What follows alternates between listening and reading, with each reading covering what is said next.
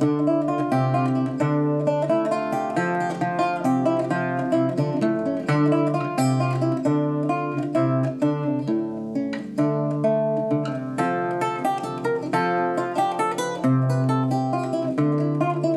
I'm Peter Adamson, and you're listening to the History of Philosophy podcast, brought to you with the support of the Philosophy Department at King's College London and the LMU in Munich, online at historyofphilosophy.net.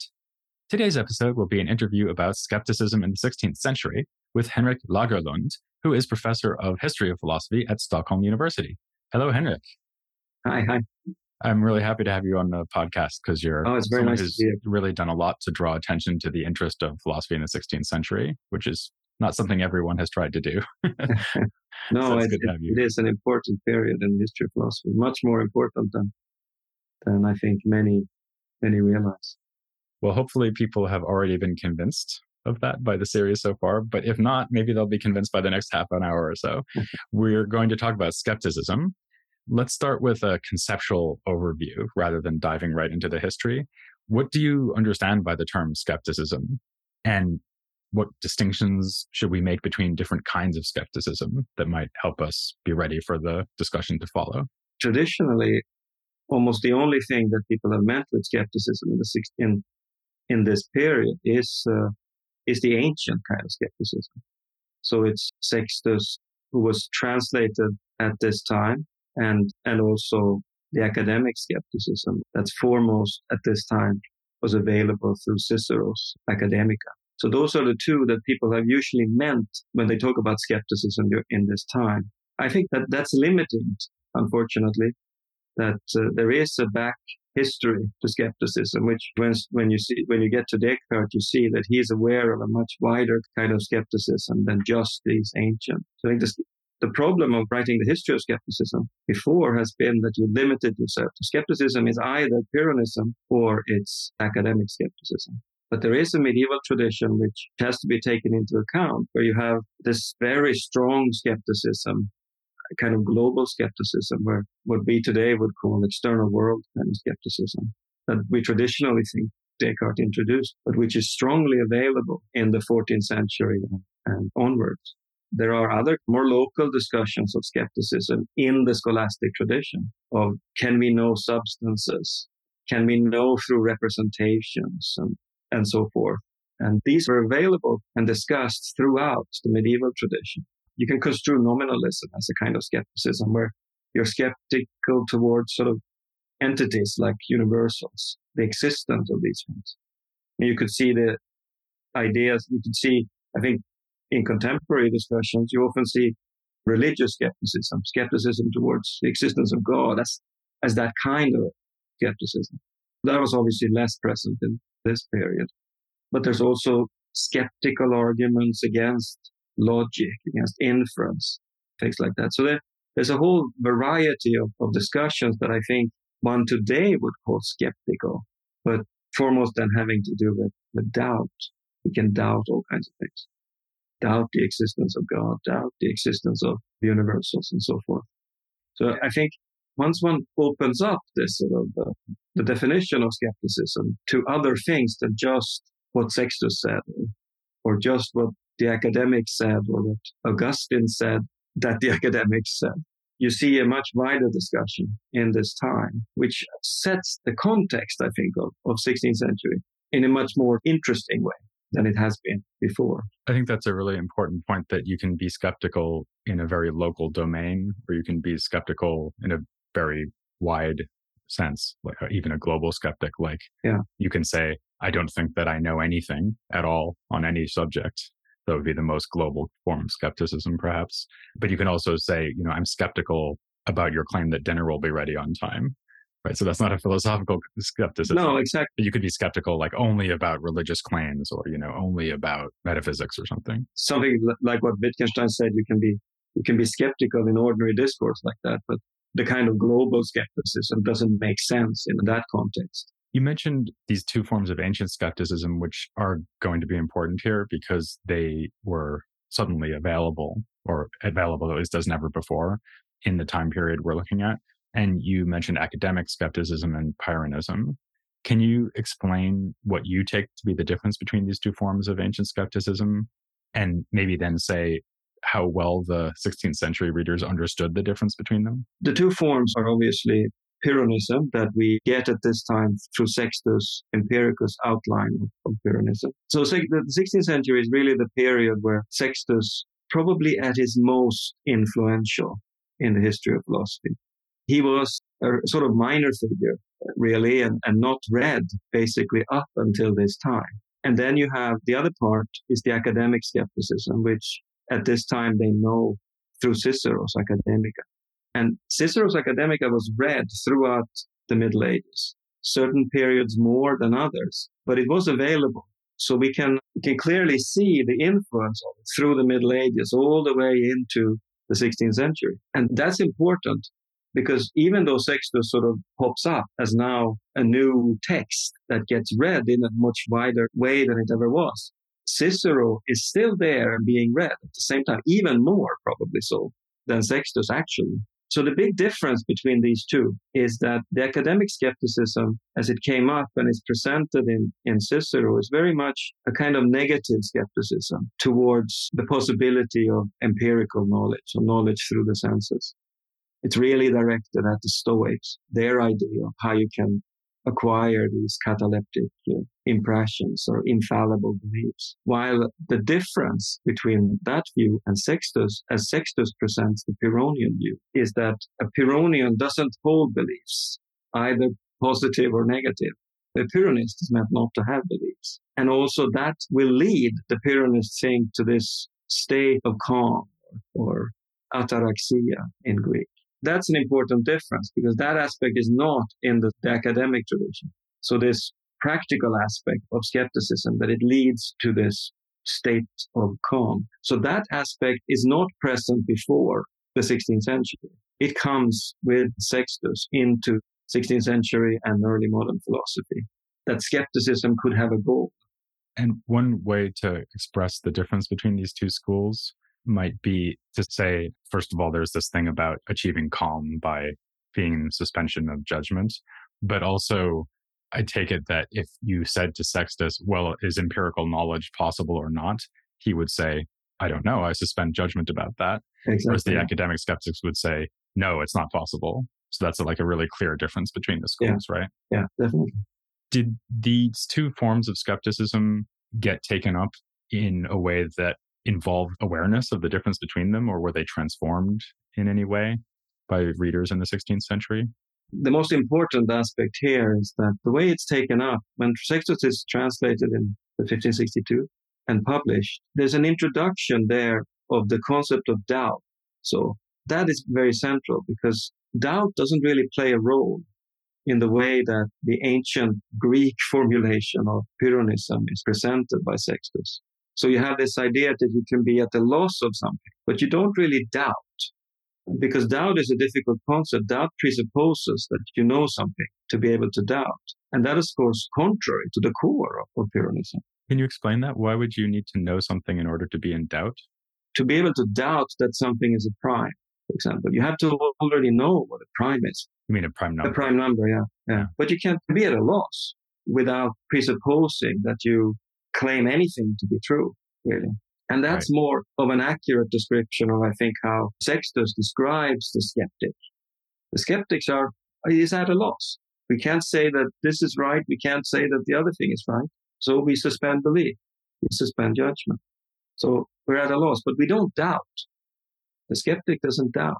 I think this concept was introduced into the discussion of skepticism by Augustine already. And then it became foremost as an interpretation then of academic skepticism. But then it becomes a long tradition of characterizing skepticism in terms of doubt that I think by the 16th century is basically taken for granted. So when the translators of Sextus is presented with this view, then they introduce the concept of doubt into the text, which I think is a strong interpretation. I think probably a wrong interpretation of the classical sort of Pyrrhonian position. When Montaigne and Charron and later thinkers read Sextus, they get this idea that it's a skepticism involving the concept of doubt, which then naturally also then dominates the early modern discussion of it. I want to get to Montaigne and Charron in just a second. But first, had one other question with the historical context, namely, to what extent skepticism in this period is a response to what was going on politically, like the Reformation, the wars of religion, and so on? That is a complicated question. Of course, it has been, particularly in relation to how some interpreters read Montaigne, how some read Charron, that it is, they're using skepticism as a kind of defense of Catholicism. Or in this debate going on for Montaigne, it's primarily between Catholicism and Calvinism. That for him is the sort of target. An aspect that is very much used here is the idea that's present in Sextus, that since the skeptic doesn't really hold any beliefs or sort of suspends belief, that means that the skeptic sort of still needs to live in a society, still needs to be there to be able to live. Yeah. So the skeptic then is supposed to follow the tradition. And that becomes an important aspect of the way a skeptic lives. The skeptic suspends beliefs, but still accepts laws, still accepts tradition, still accepts religion. And this kind of conservatism, or whatever it is in skepticism, gets used by thinkers like Montaigne to argue for holding on to beliefs and faith in this very difficult time that the 16th century is. So just as I might, as a skeptic, without having any beliefs about how digestion works, I still eat when I'm hungry because I just kind of follow my... No, yeah. You follow this appearance, as they say. Yeah. And in the same way, I stick with Catholicism because it's kind of there and it's holding society together, and I don't have to have some kind of dogmatic commitment to it. No, exactly. Skepticism doesn't imply sort of revolution and changing of society. I think that's actually really interesting that skepticism comes out, at least on this telling, skepticism comes out as being conservative rather than potentially revolutionary. Yeah. Because we might have assumed that being skeptical in the context of a very religious society would lead to something like atheism. Yeah. But here it's exactly the reverse. Exactly the reverse. And of course, that has been used as a criticism of skepticism. Well, let's now delve into these specific thinkers who we've mentioned in passing, and let's start with Montaigne. So actually something we haven't mentioned yet is that you wrote a whole book, which came out fairly recently, about the history of skepticism. Yeah. And in that book, when you're talking about 16th century skepticism, you say that contrary to what a lot of scholars have argued, or maybe just assumed, it's actually not that clear that Montaigne was a skeptic. No, so exactly. First of all, I like that you're skeptical about whether he's a skeptic. I found that very pleasing. But second of all, I wanted to ask you why you say that in the book. I based this on the reading of his apology for Raymond Sebon. There, even though he uses skepticism, he uses both the Pyrrhonian skepticism that presented by Sextus, and he uses the academic skepticism presented by Cicero. He doesn't at the end come out to endorse any of these. He uses the skeptics to sort of criticize reason, that reason and rationality can sort of help us to live our lives, and in the discussion of religion can actually give us support or grounds for our belief in Catholicism. But he doesn't sort of come out. He ends in a very sort of pessimistic tone that reason can't really help us, but God can't really help us either in some sense, because we don't know if we're saved. We don't know if God will give us grace. So he has this Augustinian background. So faith really is in the end what we have, this faith that will save us. As I read it, it's not primarily an endorsement of skepticism as such. And people have argued that what does come out is this fideism. Perhaps you can say that that's where he ends, but it isn't a clear skeptical position. It's more like skepticism is a stepping stone towards fideism. Exactly, yeah, which I think was a very common way of using skepticism, actually. And do you think the same thing is true of Montaigne's friend Charron, who's often assessed as pretty much just having repeated ideas from Montaigne, whether or not that's fair? Yeah. At least when it comes to skepticism, is his stance pretty much the same, would you say? I wouldn't say so. I think there's a difference in emphasis between them, I think, that is interesting, where I would interpret, and I do in the book, Charron as much more of an academic skeptic, much clearer on his use of Cicero and his negative attitude to knowledge, to the possibility of knowledge. There's a slight difference in emphasis, I think. There's a much clearer Ciceronian aspect to Charron than there is to Montaigne. But obviously, these two were close. They knew each other and probably discussed skepticism. And do you think that Charron, and maybe this question could also be posed about Montaigne, but let's just think about Charron, because he also has a pretty strong moral theory. Maybe theory is not the right word, but he has this kind of stoic leaning ethical stance as well. Yeah. And I'm wondering how that's compatible with what you were just saying about him being a more full-blooded academic skeptic. That's right. He has this idea that we follow nature, and nature gives this guide the way we should live, or this wisdom that he talks about. For him, it's also not that we can know that this is the right way to live. He gives us sort of arguments and reasons for that, but he doesn't strongly endorse this is something we can know. So there is this skepticism underneath, even though he has this moral theory on top of it. His ethical views then would be just another case of following appearances, like we were saying before. I would think so, yeah. Even in Charron, you see an emphasis on carneades, or the probabilism, which is not really present in Montaigne. You can see how you can use carneades as a basis for following what is probable. In that sense, he's a clear academic skeptic. I should probably say, insofar as that name has come up before in the podcast, I guess I called him Carneades. Oh, Carneades, yeah. But we could perhaps suspend judgment about the right the right way to pronounce his name. Yeah. There's one other skeptic that I just covered in the previous episode who I wanted to ask you about, and this is Francisco Sanchez. Yeah. Who is from the Iberian Peninsula, but was also active in France. In Bordeaux as well. Yeah, absolutely. So there's this connection. So all three of them have some kind of association with. I have wondered whether there was something in the water in Bordeaux, or maybe the wine, actually. Maybe there is, maybe in the wine. Yeah. Listeners can write in to tell us whether Bordeaux makes them skeptical, the wines from that region. In his case, it seems like he's pretty clearly like a very aggressive skeptic, right? I mean, he literally writes a book called That Nothing Can Be Known. Yeah. But on the other hand, again, here, there may be a nuance, because at the end, he seems to be holding out the prospect of some kind of empirically based, if not knowledge, then at least way of forming better beliefs or something like that. Yeah. Reading his work, I actually wondered whether, although he's apparently a very aggressive skeptic, actually all he's doing is saying, well, if knowledge is what you scholastics say it is, then knowledge is unattainable. So we need something else, which is, of course, very different from being a real skeptic. Yeah. Do you think that that's right? I think basically that's where I land, although we can't really say much more, because this is really what he promises, that nothing can be known. And then he says that he will go on to develop a new method and a new, more positive view of scientific knowledge. I think we're forced to draw the conclusion that he's a skeptic, because that's all we have to base our assertions on. If we are to believe his own words, he wanted to do something more. He never did it. What we have today in That Nothing Can Be Known is a clear skeptical treatise.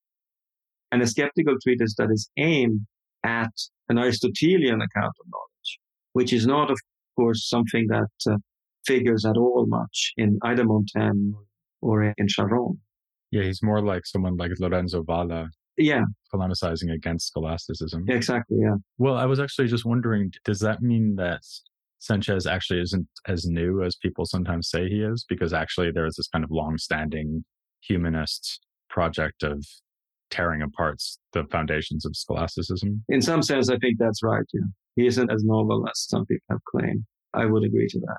Because they're not only in the humanist tradition, even in the scholastic tradition, I mean, there's a long-standard concern about Aristotelian method and Aristotelian theories of theory of knowledge, that it is way too demanding and it's not possible to achieve. I mean, we have the Burdanian discussion from the 14th century, which continues all the way into the 16th century, which is very much problematizing and rethinking what the foundations of knowledge are in an Aristotelian context. Yeah. That's a great point, actually, that scholasticism had the seeds of its skepticism against scholasticism within itself. I mean, as you mentioned at the beginning, in 14th century scholasticism, we even have people wondering whether God is deceiving us about everything we believe about the external world, right?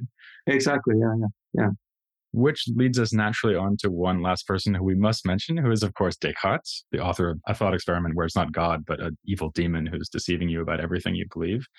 And he's not too far away now. No. So looking ahead to him, To what extent do you think that we should see these figures we've been discussing now, like Sanchez, for example, as an important precursor or source for Descartes? Or to what extent do you think Descartes is really doing something fundamentally different?